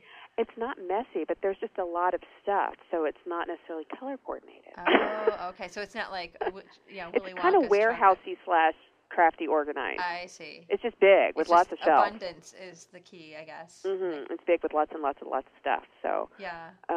But that was really fun. They have the biggest, longest table I've ever seen in my life, though, and I wish I had one just like it. Yeah, and then the house to fit it in, right? Yeah, and then the house to fit it in. Exactly. Well, I kind of feel like I've been in Martha's place, because every person that's been on there, been on this show that I've interviewed, they show pictures. I always ask and say, "Oh, so how was that?" Yeah. Well, what's interesting is how separate she feels from the whole entire thing. Meeting her was such a very small portion of the whole experience. Yeah. For the amount of time that you saw me on television was the amount of time I spent with her. Yeah, that's what I'm actually hearing. And I think that a lot of us at home think, oh, we're going to go hang out with her for the day. Anna's just kind of chilling with Martha today. Yeah. They're having lunch. They're going to have their makeup put on at the same time and all this, and that's not how it is. But you know what? If I was ever to do a show, and I don't ever really foresee that happening to me. You never know. Well, you never know, but I'd really have to up my A game to an A+ game. Don't count on it. A+++ game. But yeah, I don't know if I could do that. But anyway, what I would always want, the thing I love about being able to connect with people is the time spent with the person. Right. Like, I'm truly, really interested. And I guess when you get to the point, though, her level of success, perhaps Yeah. you don't have the time to be super duper like, interested. Where does that even go? But that would be, I think, really hard to be like, Yeah. oh, hi, we'll be standing next to each other for 10 minutes and then it's over and you're leaving. And that would be weird. Plus, I'm not brief. Brevity is not my thing. So. I know. I don't. I know. I did get it. She signed the canvas that she worked on. She signed and sent back to me. There were two of them. One she kept, but the one that she started working on the show, it was finished by someone in her department, I imagine, and then she signed it with a big Sharpie marker for me and wrote a nice note on it. So that was really fun to get back. Well, that's cool. So you have a memento. I have a memento. Yeah. Well, that's wonderful. Yeah. It was pretty fun. Well, if we were sitting in the same place, I'd have you sign a tablecloth because now I have big plans to have an embroidered tablecloth of people that visit my home. Do you know my mom did that? I just got the idea from Kristen Nicholas, who I had on the show a couple weeks ago. Yeah, because she has that in her book. Yeah, growing up, my mom had this tablecloth that had like not handprints, but hand outlines, and all these different names from family members and friends, and she'd embroidered the whole thing. That's awesome. So cool. Yeah, I forgot all about that till you said that. I totally want to do that. Yeah, it's a great idea. So you should start yours. Yeah, that's a great idea. I've got some spare time on my hands. Yeah, just skip the laundry and the dusting and the sweeping. Did that already. Yeah, I'm right there with you. I was like, I always love it when people say, like when you told Martha that you don't make your bed. Yeah. I think that's great because I actually don't tell my mom, but I probably haven't made my bed more than maybe 5 or 6 times since about I basically when I moved to college, I graduated from high school in '94, and so I'd say it's been what's the point? It's been I'm going on I'll be approaching 2 decades soon. Like that. I think I make my bed every time I get new bedding, which is about once every 4 years. Yeah, well, then because you want it to look really pretty and like how it looks on the package. I love the way a made bed looks. Don't get me wrong. No, I do too, but I just find that I get so little sleep sometimes that I don't have time to linger around. Like I will sleep the extra 2 seconds, instead of Oh my goodness, and it's not like it takes much to make a bed. I know, but you know what? It's just not a creative process. Yeah, but I always want to see the kids' beds made, but somehow I don't really care about mine, and they're in it a lot more than I'm in mine. Yeah, well, and I find that I'm going to have trouble enforcing that with my girls because I'm going to have to up my game there. That'll be another A game I got to up. Oh, gosh. Well, we'll see. We'll see if it really matters. I'll just hire someone, You'll just hire someone, and as Martha thought you were. That was another. Hey, how many questions have we read? 3? Oh, you know what? We have one last one to do. Yeah, okay. I can't hang up before that. Okay, so last one. Speaking of, I feel like someone's going to ask me if I have a maid. No one asked. Which I don't. No one asked that. Yeah, you don't have a maid. No maid, no nanny. Yeah, didn't you fire your maid last week? Wasn't that what you were saying in your email? No, I'm just kidding. No. You're like, Good okay, try. everything went great until the end there, and then she was a real jerk to me. Yeah, okay. Good try. This is the last question. Tori, and she is in Massachusetts, Marlboro. Hey, Tori. I can't say this, Marlboro? Why can't I say the name of the city? Like the cigarette? Yeah, can you say it? Well, I couldn't say my R's till I was in 4th grade, so this is a stretch. But Marlboro? Yes. Okay, awesome. Massachusetts. I can't wait to tell my husband because there's a whole handful of words I can't say because I'm not great with R's. Okay, back to Tori. Sorry, yes. Tori. Tori. Who's maybe now jumping up and down in her kitchen. I hope. Her feet are probably tired. Her question is, if you could dress, and she has dress in quotes here, if you could dress any room in the world with your new drawing room fabric line, whose would it be? Well, like what person would it belong? Would the room belong to? I think that's what she means. I think so. I haven't talked to her about this, but I'm not a big celebrity person. I think I would probably just anyone who likes it, I'd be happy to do. You're going to get so much email now. No, I mean, just honestly, like right after I was done with mine. No. There are some like clothing designers that I really admire. Like who? Like Balenciaga and Anna Sui, and I love Betsy Johnson, and who else? I love Blue Marine. I love.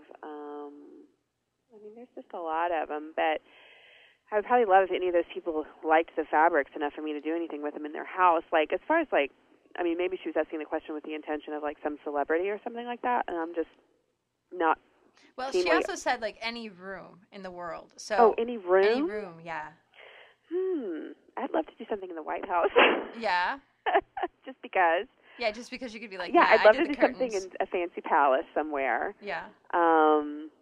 I mean, any like kind of grand setting, it'd be fun to play it out. I would love for it to be just a completely bare canvas to begin with, But I mean, I would find just as much pleasure in kind of going to anyone's house who feels like they would like more color in their life, who maybe they don't have it now, and kind of helping them with that too, That's great. Yeah, anybody that appreciates something different. And it actually might be more appreciated, I think, on a smaller scale. Yeah, like I'm not I like to have grand ideas about things in my head as I'm designing fabric, but I'm not a fancy pants person, Yeah. Well, that's cool because, I think the fancy pants people can afford fancy pants. Yeah, I mean, the people... Everything's fancy pants. Yeah, the fancy places that I could think of to do it, maybe it wouldn't be as exciting as someone who, it would really change how they feel about walking in their room, Yeah.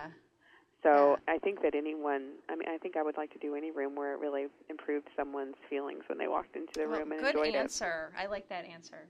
I hope Tori's happy. I hope you're happy, Tori. She's going to be happy when she gets a pile of fabric. You get a pile of fabric, so you can email me and ask me how to do your room. Yeah, well, and thank you so much for donating the fabric. That's really cool because, and I'm going to send you, I'll round up everybody's address for you and send those to you because if you send them to me, I won't give the fabric to the people. I'll just tell you that. I will keep the fabric. Like transferring Girl Scout cookies.